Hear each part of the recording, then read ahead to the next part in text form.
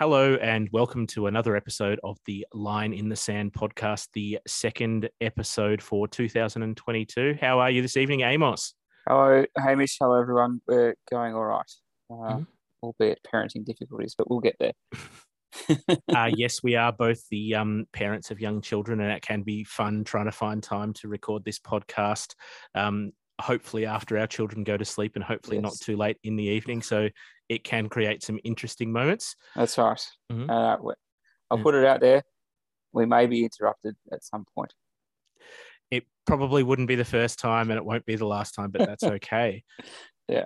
Now, before we get into tonight's podcast, I just wanted to touch on a more serious and somber note. As we were recording last week, news broke in the media about the passing of Harley Ballick, former Fremantle and Melbourne player. I just wanted to pass my condolences to Harley's friends and family, and make note that if anyone is suffering and does need to speak to somebody, you can always call Lifeline on 13 11 14.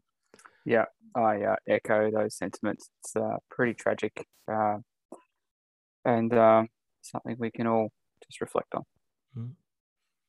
Moving on to other parts of tonight's podcast, before we get into the main topic of conversation for the evening, I just wanted to congratulate James Hird on getting back into the AFL with his new role up at GWS.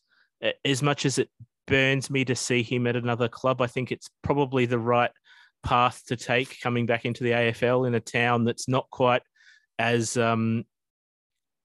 AFL centric and not as likely to have media all over the front doorstep. I can't imagine it would be easy if he was going back into Tullamarine in a similar role. There'd be media everywhere. So I think it's a great stepping stone back in, and I think it's good to see.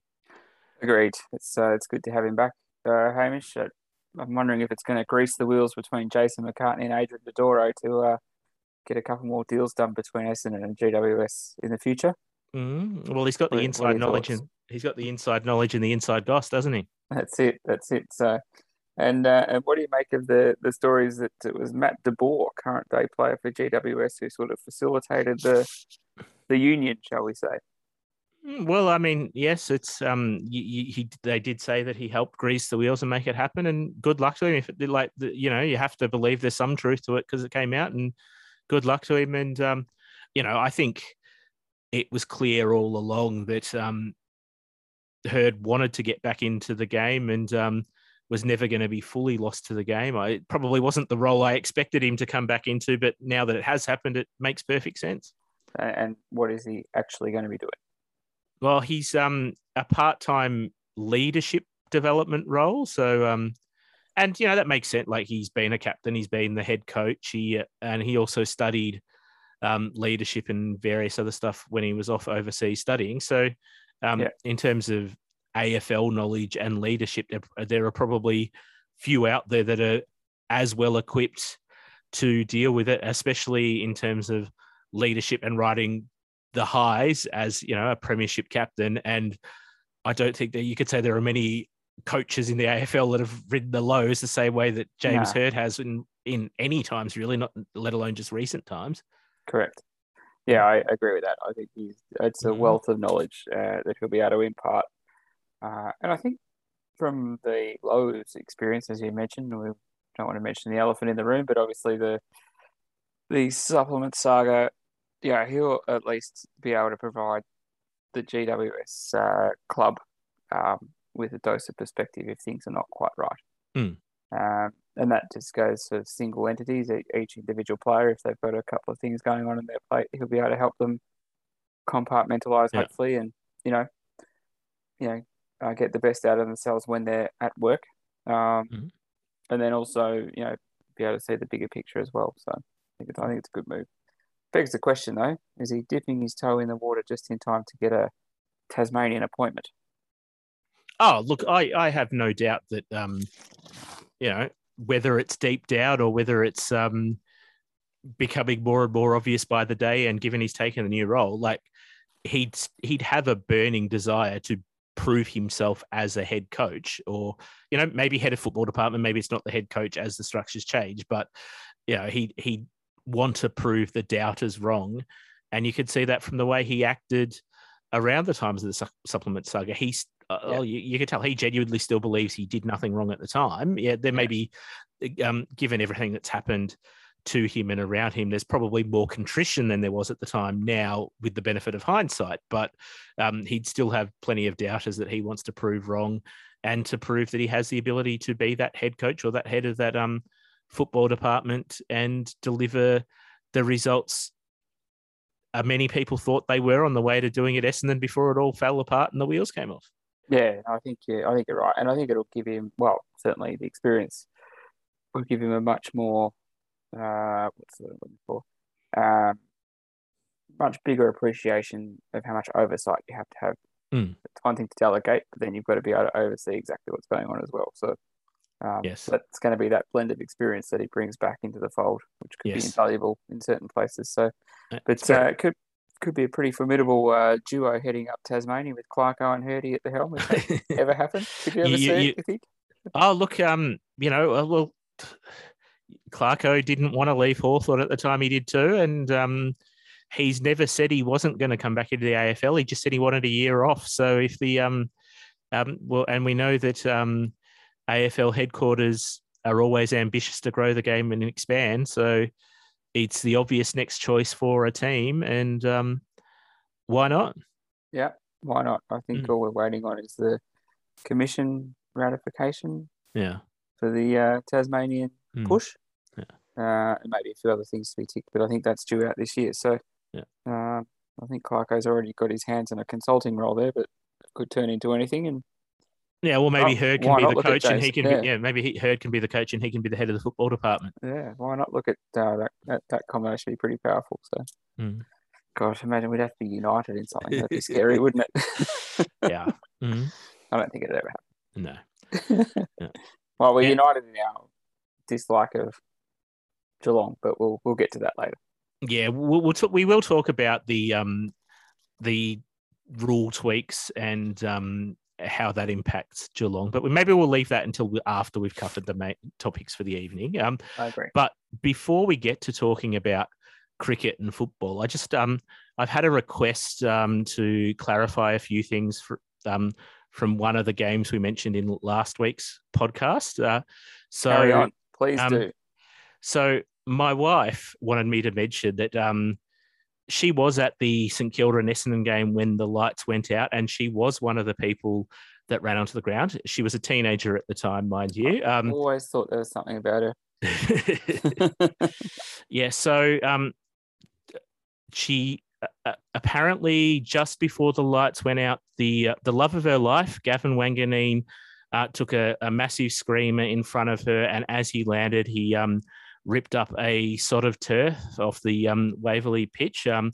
So Catherine thought that her moment was just there and she had to take advantage of it. So when the lights went out, she jumped the fence, ran onto the field to pick up that sort of dirt. I don't think she still has it, or she hasn't confirmed whether she still has it or not, but that was certainly one reason for her to jump on the ground.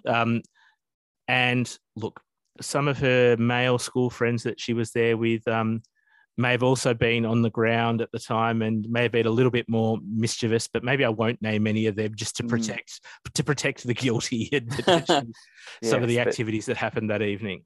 Fair to say, those northern suburbs people just can't be trusted, I wouldn't have thought. Yeah. The riffraff. Yeah, exactly. So such hooligan. I'm not sure how we allowed them southeast of the border. The border being the Yarra River, of course. Yes. It's, it was an interesting night, that one. And it begs the question. I mean, Catherine had a couple of options. She either got it signed, she smoked it, or it's, pride of place somewhere in your household. You're just unaware of where it is. Well, it's certainly not on display in our household. I haven't confirmed or haven't had her confirm or deny whether she's actually kept it or not yet. So maybe I'm going to have to delve deeper into this and find out whatever happened to the dirt.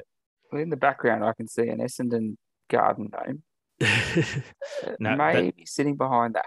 Maybe. Anyway, we digress. Yes. Now, tonight's tonight's topic of conversation is it's summer. It's the summer of cricket. We've got the English team out here on a holiday. Let's face it, they're not out here to play cricket. And so we thought we'd talk about those players that made the crossover between cricket and football over the years. We put together a list with some thanks to the AFL website that recently published an article on this and some other research that we've done. I think we do need to thank the English cricket team for finishing early, Amos, so we can record this podcast this evening without having to worry about missing any of the cricket. But it's fair to say it wouldn't have gone ahead because I dare say we would have been both glued watching the last rites of what's been a pretty dominant Ashes series. So, yes. Tell you what, it was a fair capitulation in Hobart. Oh, my goodness me. Now, the club I play for was famous for batting collapses too, but that was one out of the box, that one. So, it was a collapso for sure. Yes, I genuinely thought they had a chance the way they started. I'm like, is this all gonna go pear shaped for the Aussies? Are they going to lose this with that kind of lead? But no, true to form, England fell over and they fell in a hole very quickly. Yeah, exactly right. Once the openers were gone, it was very little resistance from anyone else. Yeah.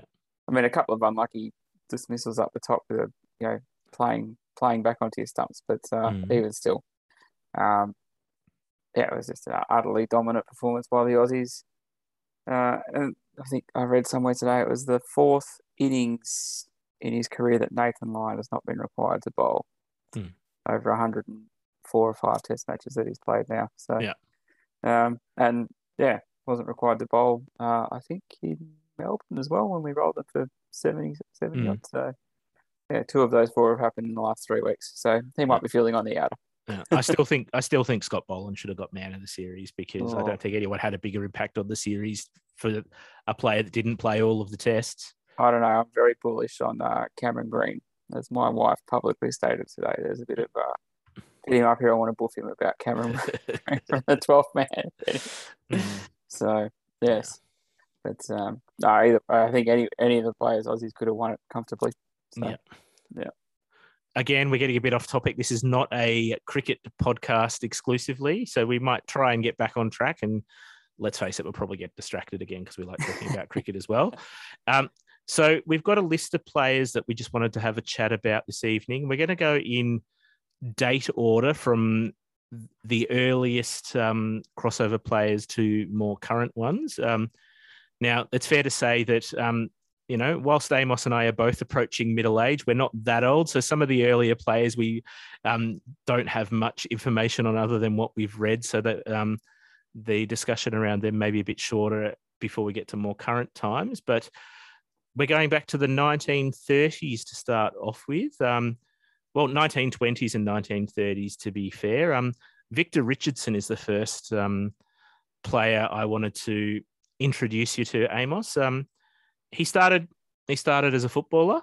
He was a champion footballer in Sturt in South Australia. He played 114 games in a career that was interrupted by the First World War. He did win a Magarey medal in 1920 and captained South Australia in 1923.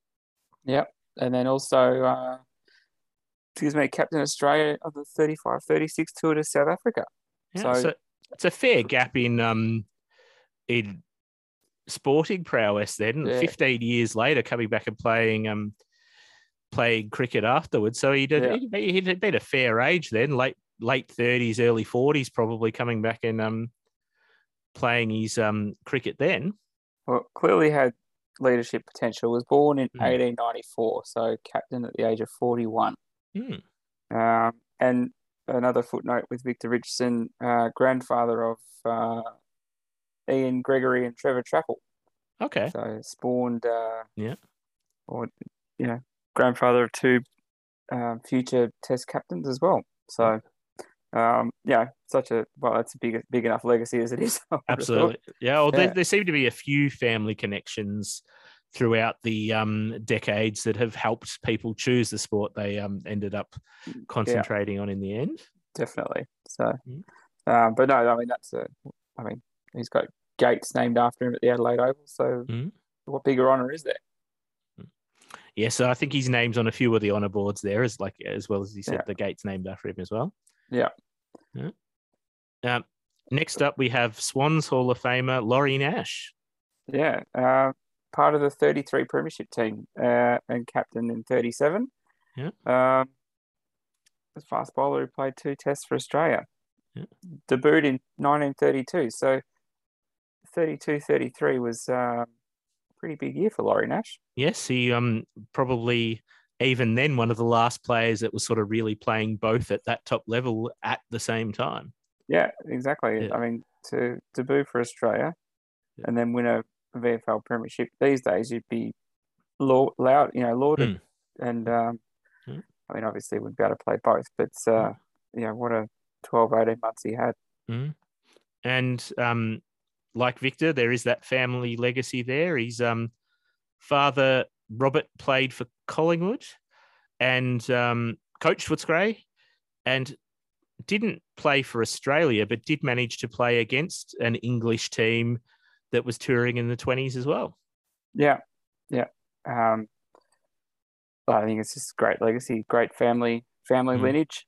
So I was trying to find and see if there's anyone, come from further, closer down the line, but it doesn't appear to be. But I'd take that 18 months and 32, 33 for sure. Yeah. Next up, we're probably getting to some of the more famous players we got there. Keith Miller. Yeah, known as one of Australia's great all-rounders. Debuted Test cricket, I think 40, 46, 47 when we played New Zealand in a one-off test, I think it was. Yep. Part of Bradman's Invincibles in 48. And amazingly, was able to combine VFL football for the Saints during the Second World War, as well as being a pilot in the RAAF. So, and also known as one of the more charismatic characters, if you get my drift, that we've had in our sporting circles at the time. So, but I think I have not. I mean, there's a statue of him in front of the MCG. I don't think I've heard anybody over the decades that I've been following sport say a bad word about Keith Miller. No, it's all been fairly positive about him. But yes, he did have those boyish good looks that you can understand why he was considered charismatic as well. Yes. Next up, these probably more famous for their football instead of their cricket, but two Hall of Fame legends of the AFL, Darryl Baldock and Barry Robran. They didn't represent Australia, but they were both able to represent their states in first-class cricket, Darryl playing in Tasmania and Barry in South Australia. Yep. And then obviously dominated the football scene, Darryl, Tasmania and for St Kilda. Yeah. And later coach of the Saints, I think, in the late 80s as well. And Barry Robran, talk about lineage, both of his boys played for Essendon and Hawthorn, would you believe? So, as well as, I think, Matthew played in the two Adelaide Crows premierships in the 97, 98. Yeah. So, I don't think we're going to see anyone who's able to play state level footy and state level cricket again, unfortunately. No, not to the same level. Absolutely not. As we'll get to discuss later, those that had potential at both that were sort of forced to pick one as we get to more current days, as everything becomes more professional. I don't think we'll see another repeat of the next player we were going to mention. I don't think Peter Bedford, as the 1970 Brownlow medalist and playing 39 first-class matches for Victoria in the late 60s and early 70s, I don't think we're going to see a repeat of something like that at that level. No, isn't that amazing? You can play cricket for your state between 66 and 73, 39 matches. Yeah. And in the midst of that, win perhaps the most coveted individual accolade in the VFL at the time by winning the Brownlow medal in 1970. That's unbelievable. I didn't realise he'd won while still playing, concurrently. Oh yeah, it was only after reporting this, or researching for this podcast that I worked out that it was at the same time. Like I knew that he'd done both, but happening at the same time. Yeah, it was a bit of a surprise. Could you imagine? Like he'd never be home. He'd be constantly doing, pre-season. It'd be Tuesday and Thursday night training for cricket, and then Monday and Wednesday training for footy in pre-season, and vice versa. Mm. How good would that be? 4 nights a week, and then Saturday's game day. Yeah. So that's still amazing. We'll definitely never see that again. Yeah. And if we did, my goodness, yeah. might have to hock down to a Liston trophy and a Victorian Cricketer of the Year or something. But certainly never a Brownlow. No, I wouldn't. I don't think we'd be seeing that anytime soon. Next up, a teammate of Mr. Bedford's in the Victorian cricket team, Max Walker. Yeah, what a legend, hey? Yeah, 100-game player for the Demons, and then 34-match Test career. Yeah, Big Max, like the hamburgers. He was always one of my favourites, and I think it's because my older brothers had his books when we were kids, how to hypnotise chooks and all those sort of things. And I remember as a kid, I got given the tape of, cassette tape of him reading his books, and so I used to fall asleep to them every night. And the story that always stands in my mind is when they're touring the West Indies in the early 70s, and Dennis Lilly gives the poor West Indian cab driver the fright of his life by banging on the side of the car every time, pretending that they've hit someone. And you can imagine how rudimentary the transport would have been in the Caribbean back in 1971, 72, or whenever they were over there. But I loved Max Walker. I just thought he was great on TV. Fully trained, fully fledged architect as well. So did his architectural studies whilst playing, I guess you'd call it semi-professional sport at the time. And basically grew up in a pub because his old man ran pubs around Hobart.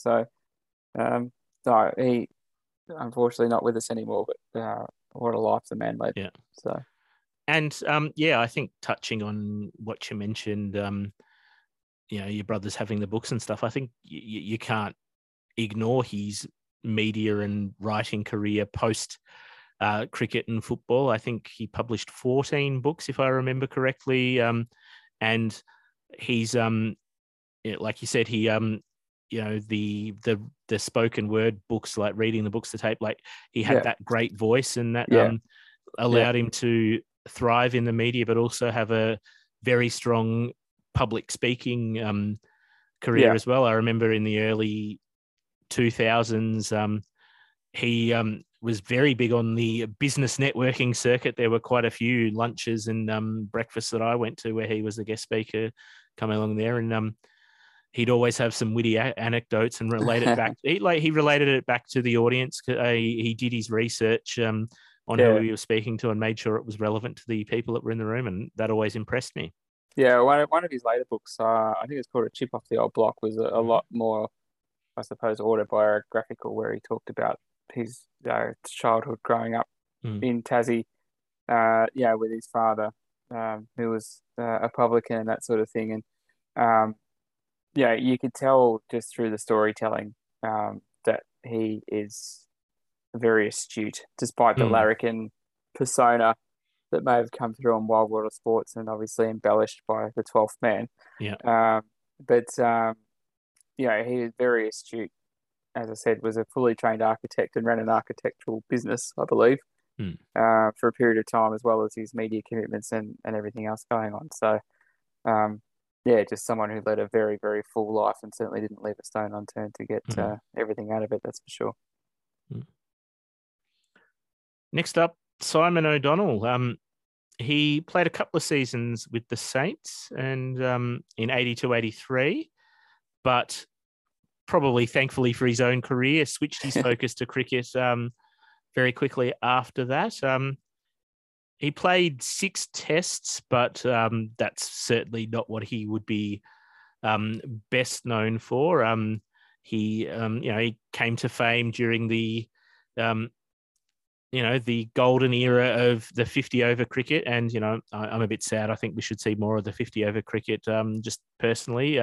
Agreed. But, well-known, famous all-rounder, and his biggest game, I think most people would agree, would be that 1987 World Cup. Now, I don't really remember it well at the time, but I have watched given I was only sort of 4 or 5, but I have watched a replay of it in the years since, and he was pretty amazing that day. Yeah, well, a couple of anecdotes to come out of that story was so through the 87 World Cup, he noticed a growth on his ribs. Mm. Didn't think much of it, of course, being a young fella and pretty fit, and obviously playing for your country, you're not going to do too much worrying about things like that. But it kept getting a little bigger and a little bigger and a little harder. And anyway, he was pretty concerned about it, and eventually told, I think it was, and this is coming from, if anyone listens to the Howie Games podcast with Mark Howard, but I think he told Bob Simpson the night before the match and just said, look, I've got a bit of a concern. It's not going to stop me playing tomorrow, and it certainly won't stop me fulfilling everything the team needs me to do to get the job done. But if you see me not being as boisterous as I might otherwise be, that this is why. And then, within days of returning to Australia victorious, he's in hospital receiving treatment for cancer. Yeah. So pretty amazing. He's able to, fight through that mentally during the World Cup, and then obviously fantastic that he survived that. And now one of our leading, would you say, racehorse owners. Yes, he does like to invest heavily in the horses, and he's found his passion there. That's for sure. Yeah, and also had a pretty solid media career, almost following in the footsteps of Max Walker through Wild World of Sports, and took over the cricket commentary team captaincy from Richie Benaud for a period of time there. And obviously missed out by a B's appendage on winning a Melbourne Cup. So another one who's had a pretty full life, and fair play to him. Yeah. The next player we're going to mention, I think every Australian would be thankful that he chose to focus on cricket, given his results over the years. Let's face it, he is the greatest leg spinner of all time, Shane Keith Warne. Pretty stacked forward line if he ended up at the Saints in the same pocket as Tony Lockett. But I think, we're all very, very happy that, as he says, cricket found him. Yeah. So yes, look, he obviously had a lot of talent. He was able to kick. I think his biggest game was 7 goals in an under-19s game for St Kilda, but thankfully he was probably never going to take that next step to make it at the top level in football. So chose to focus on his cricket, and we all know how well that worked out for him since then. And despite, he's obviously had talent as a cricketer too. But reading his book that he did with Mark Nicholas a few years ago, he talks about just how much of a push he needed from his longtime mentor, Terry Jenner. I think one of the stories is he'd been through the academy, and him and Damien Martin or somebody sort of mucked around a bit there, but and then he got a couple of games for Australia, against India, where he got smashed all around the place, and then decided to take things a bit seriously. He's rocked up at Terry Jenner's place in Adelaide with a slab or a 6-pack or something, and Terry Jenner's basically torn strips off him, saying, "Who do you think you are? Just because you played one game for Australia doesn't mean you're anybody," and blah, blah, blah. And, they got straight into the hard work and getting fit, or as fit as Warney could be, and, and then working on the bowling side of things and the technical stuff. And, as Warney described, it's a pretty grueling process. But look where it got him. Just shows that the hard work does pay off. So, yeah. Yes, and he certainly had his controversy over the years. There was the time he was banned for taking the diuretic, and he certainly had his off-field indiscretions post-career. But I don't think he'd do it any differently if he did his time over again either. I don't think he could, to be honest. But I mean, look, he's one of the more erudite cricket commentators. He does love putting his opinion out there, and that's all fair enough, and everybody can shoot it down if they want to. But when he actually talks technicalities on a cricket field, it's along with, in my opinion, Kerry O'Keefe, who's also got the Larrick and image. But when they talk technical, it's very, very, strong stuff.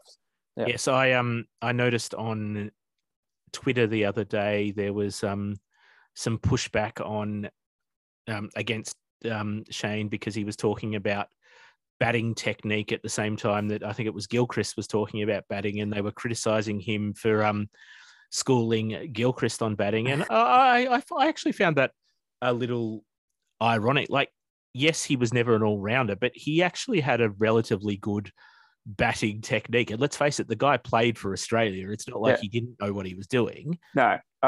Look, compared to Gilchrist, Warnie's technique was awesome. Gilchrist just had amazing hand-eye coordination. Yeah. It's certainly not a technique out of the coaching manual, that's for sure. He held the bat up too high for most people. And, eventually had to resort to putting a squash ball in his glove to relax his grip. Yeah. Whilst he was batting. But, I mean, look, if I could have either of their careers, it's a toss of the coin. Yeah. Really. Yeah. Yeah. I mean, for me, yes, I agree with you. I think, if you look at true batting technique, Warnes was more traditional, and it's not like he couldn't bat. He, in his 145 test matches, he made 50 or more 12 times. He never quite made it to 100, but he made plenty of 50s. Oh, yeah. He probably had 2 or 3 genuine chances to get a ton. Obviously, he burnt one in Perth when he tried to smack the New Zealand bowler to Kingdom Come and got caught in the boundary when he just had to push it around the corner, really. Yeah. He made a 90-odd against England in the Ashes in 2005 when their bowlers were all over us, and took 40-odd wickets at the same time. And I think he was up there in our leading run scorer charts in the same series. So, as we'll probably see in the documentary that's coming out about him next week, I think, at the same time his life was crumbling around. So, amazing mental capacity, Warnie.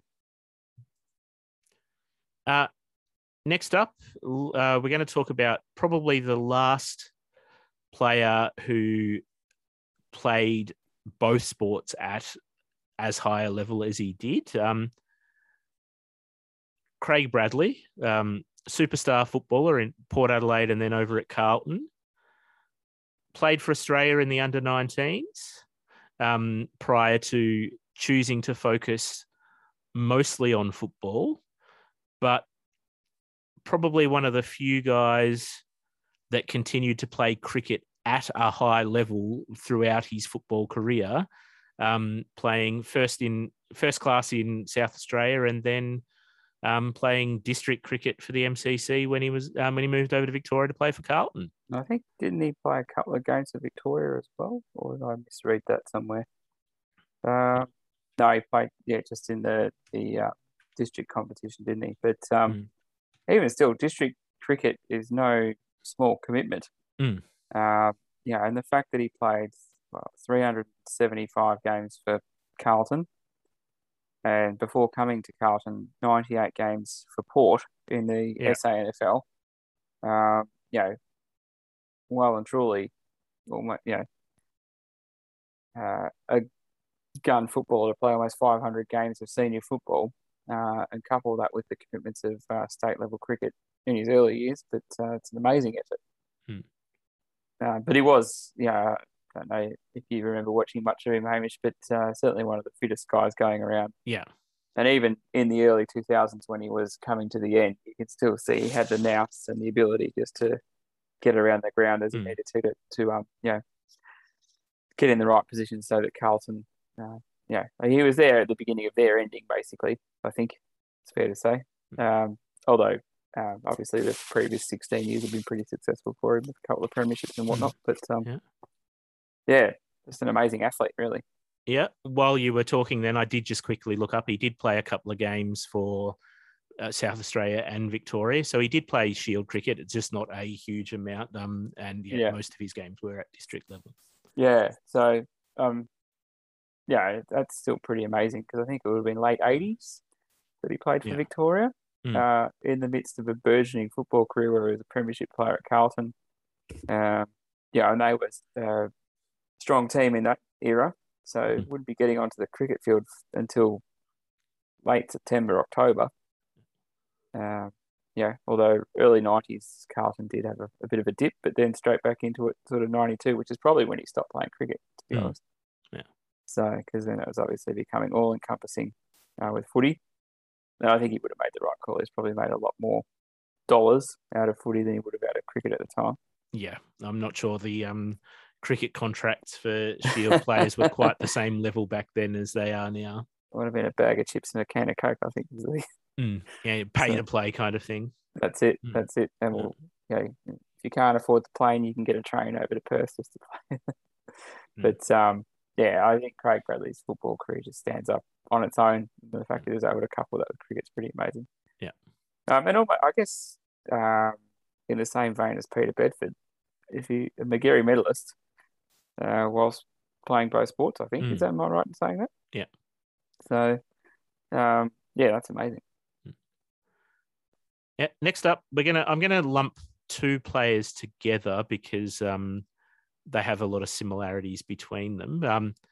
Brett Deledio and Mark Murphy. Now, both of them would be much better known for their AFL careers, both being number one picks in the AFL draft 1 year after the other. But I wanted to put them together because they also played cricket together. They both played in a Victorian under-17 side in 2004 at the National Championships. Fun fact, Aaron Finch was in the same side as them, and they beat a New South Wales team that included David Warner and Jackson Bird. Yeah, who actually got Mark Murphy out, according to your notes. So, that's pretty amazing. And I think what's more amazing, particularly for Brett Deledio, he's in the under-17 cricket team that won the national title and drafted in the same year.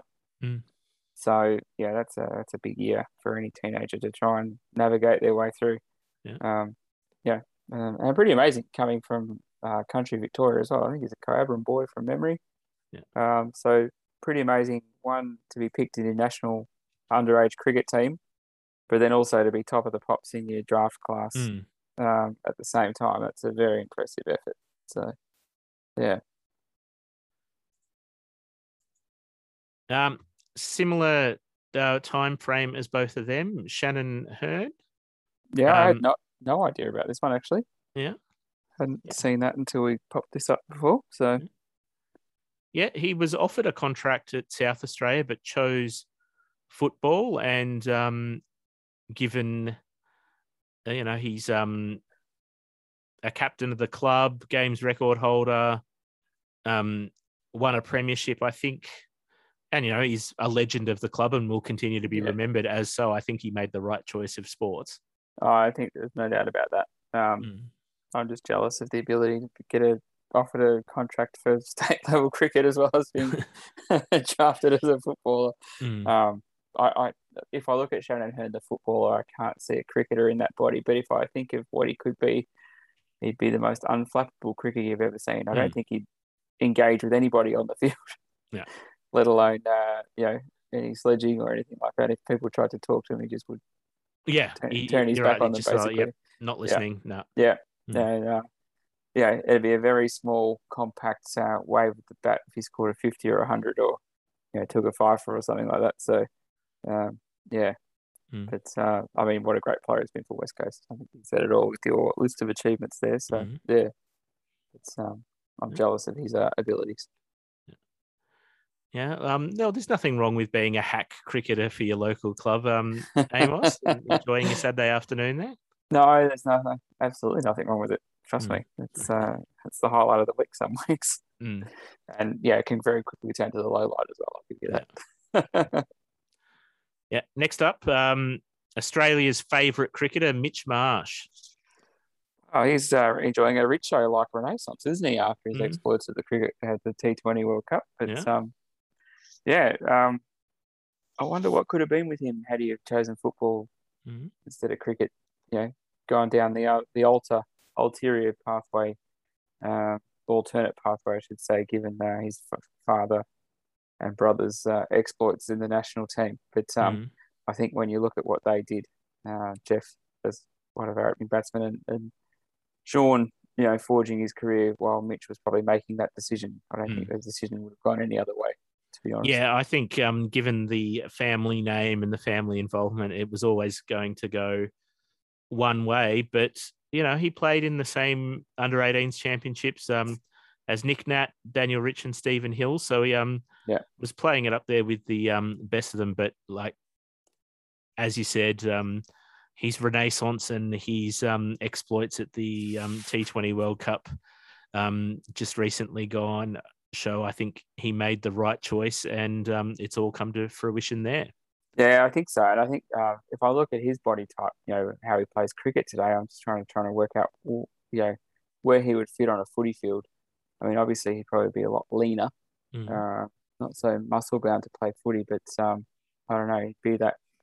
I just think he'd be that slow, old school centre half forward, contested marks all over the place. Um, I can't see him having too many tricks to his trade, and that may be doing him a disservice on the Mm. footy field, but I just can't see it. Oh well, I mean, the notes that I read said that he was a key position forward, and I agree with you. Looking at his body and imagining what his body would have looked like as a footballer. Yes, it was underage, so the muscle mass is not necessarily going to be the same as Mm.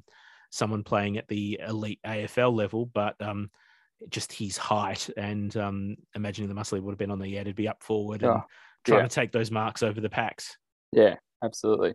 Mm. So it's our next contestant, if for want of a better term, has a very interesting pedigree Mm. in AFL circles. Yeah, and he's mentioned here in the order because of his pedigree when he first came onto the scenes as a footballer, because that was probably where he was likely to end up first, and he would agree and say that as well. Alex Carey, um, Yeah, technically the first captain in GWS, as the list was put together as an under 18s team. yeah. What a feather in your cap. Hmm? Skippering the Neefle squad in 2011. Can you believe that they've been around 10 years, both Yeah. those two expansion teams, by the way? Hmm. And obviously now Test wicketkeeper. Yeah. So I think he's done enough in the 5 Yeah. tests to carry on to Pakistan where they head next in March. But I think Yes, he won a best and fairest when they were in the NEAFL, but given all the draft picks that they had by the time they added to that list, he realised that he'd probably, even though he'd led them to through that year, yeah, he was probably going down the pecking order slightly, and given the screamer of a catch he caught in that second innings in Hobart, I think he's made the right choice there of sport for him. oh yeah. I mean, even watching him in the 2019 World Cup over in England, I thought, geez, if Tim Payne's got to do something pretty special to maintain his spot for much longer. Yeah. Obviously, we know how that came about, but he just looks so good in that one day World Cup with the bat as well. So it was good to see him get a few runs yesterday as well. But I think pretty good feather in your cap. You captained the GWS Giants in their inaugural season, Mm-hmm. albeit in the lower competition. You're a captain of your state. And I think I could be wrong, but I'm, potentially may have been a stand-in vice captain in the one-day setup, just in case Aaron Finch or somebody went down with a couple of other injuries around at the same time. So, certainly got leadership, written all over it, really, doesn't it? So, from one Alex to another, Alex Keith. Now, I yeah, think he's always been an interesting story for me. Was going to be the next best thing at Gold Coast, but decided he wanted to play cricket in Victoria. Never quite made it in cricket. so decided to move to Adelaide and give it another go as a footballer, and hasn't really looked back. No, I mean, I remember seeing him in a few BBL games for the Melbourne Stars, and you just thought, who's this 6'5" kid? I mean, we all knew the story, obviously, about being drafted or put on the Gold Coast list and things like that. But you just thought, even as a cricketer in the BBL, I thought, God, he's a bit tall, a bit gangly for, to be that kind of batsman that he was touted as being and that sort of stuff. So I think certainly made the right call to go back to footy. And, is a mainstay of has been for the Crows and now the Bulldogs backline. So if they didn't run into the freight train that was Melbourne last year, could easily have been a premiership player. Yeah. So I also look at him now and go, hang on, is he still like 6'5"? Because given all the muscle he's put on to play footy, he does not look like that kid that played for the Melbourne Stars back in the day. Yeah, so, you could also remember he's standing around a lot of other people that are 6'5" as well. Yeah, in cricket, exactly. You got a few people who are a bit shorter. That's right. There was a great photo last night of I think the Ashes batsmen, and you've got all the batsmen, Khawaja, Smith, Head, Warner, etc., with Cameron Green in the middle, who's looks like a foot and a half taller than all of them. So I think that would be Alex Keith. Yeah. Next up, Stephen Caniglio. Yes. Wow, one Giants captain to another. Yeah. So, I was amazed that he was. I had heard actually a few years ago, but it never really registered too much, that he was a very talented cricketer. Didn't realise he'd sort of played against Pat Cummins. But yeah, I mean, he's been a gun footballer for the Giants for a decade.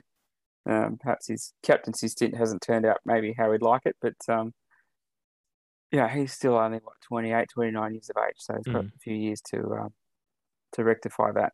And he's had a fair few injuries as a footballer, particularly with his ankles and things, but still a gun. I'm still disappointed that Hawthorn didn't get him a couple of years ago when we threw the kitchen sink at him. But that's the way it goes. Yeah, and he said so himself that it wasn't necessarily an easy choice for him. It was almost a toss of the coin decision, but playing it in a waffle grand final and starring with, I think it was 4 goals, he decided that football was for him. And again, like many others, it was probably the right choice given his relatively successful career since then, other than, like you said, most recently, his stint as captain hasn't panned out just yet, but there's still time to resolve that and get that sorted out. Yeah, I think he's made the right call. I mean, there's never a guarantee, despite the, for want of a better term, newfound riches in the game of cricket with the 2020 side of things. There's no guarantee you're ever going to get picked up by one of the IPL franchises or in the UK these days, where you're going to earn those dollars. And certainly there's only ever 6 batting spots available in the test team. So, you've got to be ultra, ultra good to get to that. And who knows, he may well have been. And we could be talking about him in a different light. But certainly playing AFL and earning $500K a year, if you're just looking at it from a monetary sense purely, very much made the right call.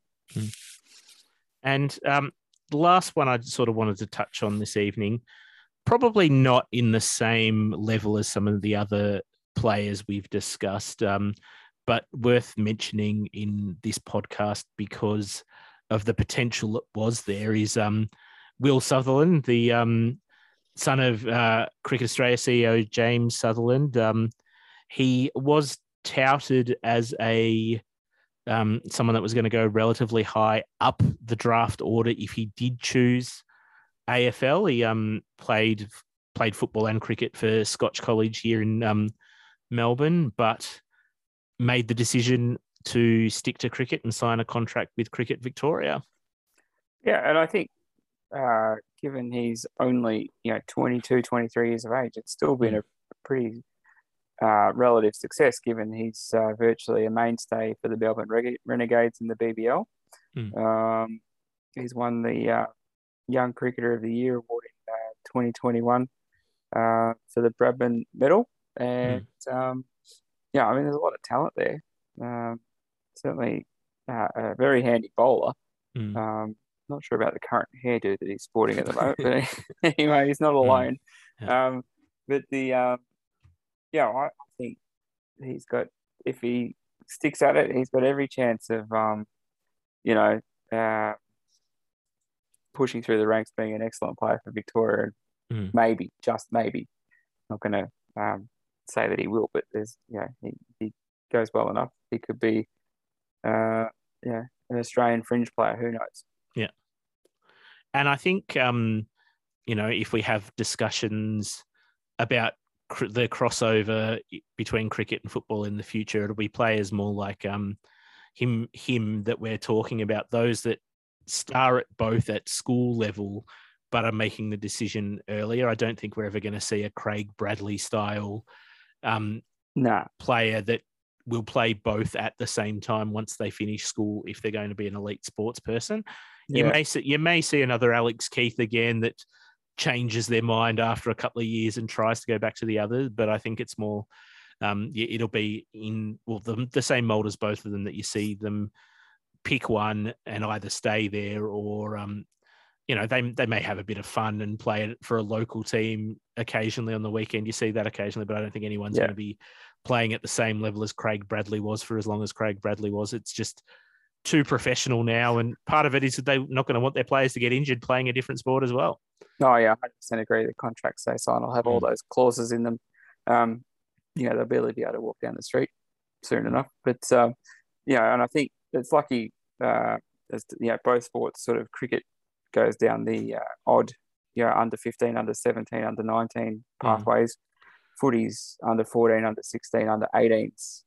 For a lot of the representative stuff. So you're probably going to see that choice being made at under 16, under 17 age groups. And for a lot of them, it could be a toss of the coin. And it could be, for some of them, what happens on draft night even. Yeah. If I get drafted, well, that footy's my bag. And if I don't get drafted, well, see what the next summer of cricket holds. And that could be the key to unlocking a career there. So it could all, rest in the hands of a recruiter or two. So that's why they all have managers from a young age as well to help give them that advice and work out what they're going to do. Yeah, exactly right. So, but certainly AFL talks about, wanting to be the biggest and the best sport in the country and cherry picking a lot of some of that elite talent away from other sports. But, with 2020 cricket coming along, and there's a lot more spots available to earn a decent living playing that style of cricket. It's going to take a few back from AFL over the years, I think. So, yeah. It's been good looking back at some of those, particularly some of the older players from my perspective, because you just forget about those stories. Peter Bedford still winning a Brownlow in the midst of your state cricket career. Yeah. That's impressive stuff. So, there should be more of it, if you ask me. I know we won't see it, but there should be more of it. Yeah. I wouldn't be against it for sure. So, yes. Now, before we end tonight, we did flag earlier on, Amos, there've been a couple of rule, I suppose you'd call them tweaks. They're not really rule changes. It's more the way that some of the rules are being enforced. Did you want to touch on them a little bit before we go? Yeah, well, I think the AFL has come out today and said there's going to be a stricter interpretation of time wasting. So players will not be warned anymore about, getting back off the mark and things like that. Or if it's clear that they're holding play up, they'll just be awarded a 50-metre penalty against, rather than saying, right, if you don't give the ball back, it's 50. It'll just be, right, it's 50. And then stricter interpretations on the holding the ball rule, which I'm always an advocate for. I think the key item that I took out of that is if players, and I think this has all been talked about in years gone by, but if players duck into a tackle, they'll have deemed to a prior opportunity, and it'll be a stricter interpretation of that and holding the ball. I think both you and I raised an eyebrow and a chuckle. We immediately thought of Joel Selwood rule. Yeah, exactly. And there's a few others Certainly, Paul Puopolo from Hawthorn used to be a master at it too, but he was 5'3", so it's probably not as bad as Joel. But and then the other part of that was, I think, the wording that came out was that if a player has been able to be settled in taking a step or in possession of the ball and doesn't dispose of it correctly, they'll be immediately pinned as holding the ball. So it'll be interesting to see how that plays out. We know that the umpiring will be hot on it for the first 3 or 4 weeks of the season, and everyone will be looking out for it, and then it'll slowly become the norm, I suppose. Or the players will get used to it. The umpires will all sort of come to more agreement about how exactly they're going to interpret it. But yes, I'm sure it'll be controversial for the first couple of weeks, and there may be a couple of incidents that as we get into the preseason and season that we discuss on it as it gets interpreted. But I can't see anything too controversial in what they've done. Like, I think it's like the standing on the mark rule. I think that was something that people freaked out about early, but I think I like it. I think it's opened up the game, and the players have got used to it now. And there's occasionally still the mistake in the 50 meters awarded, but it'll be that same sort of thing. The players will get used to it. I think it'll open up the game a bit, and especially the time wasting. That became a bit of a joke. Oh, am I supposed to throw it back to him? Or which one am I throwing it back to, just to wind some seconds off the clock? I think stopping that can only be a good thing for the game, really. No, I agree with that one. I mean, and I'm an advocate for getting back to the basic holding the ball rule from when the laws were written, 150 years ago. If a player does not dispose of the ball by foot or by punching the ball with their hand, then it's a free kick against because they haven't disposed of it correctly. I'd love to see it brought back. It's fair, given that, the way some of them lose the ball and don't get pinged, it's a bit odd. For me, it's there's so much interpretation and grey areas with the holding the ball rule. There's an opportunity to strip it right back to its core basics, which is if you don't kick the ball with your foot or hand pass it legally, then you are deemed to be holding the ball. And I know that's very simplistic, and the game's changed and would be a totally different spectacle to what it was when the rules were originally written. However, I do think that there's an opportunity there to be a lot more stringent on how the ball is disposed of as well. So I think we're a maybe we can campaign for this, Amos. I think we're a unity ticket on this one, and that's the way it should be. I mean, coaches have been bemoaning the fact that they've got 100 tackles in the game and 3 holding the ball free kicks. It doesn't quite add up. So there's got to be something there. Yeah, we'll keep pushing for that. Yeah, but I think the sooner that Joel Selwood gets pinged for ducking, then I think we'll all be happier. It'd be good for the game. It's a pity that it's going to be his last season, and we won't see it again anyway. So yes. Yes, well, this has been another episode of the Line in the Sand podcast. Please make sure you subscribe on whichever platform you're listening to us. Share the podcast with your friends. And if you like what you've heard, please leave a positive review. We look forward to chatting with you again next week. Have a good night. Thanks, everybody.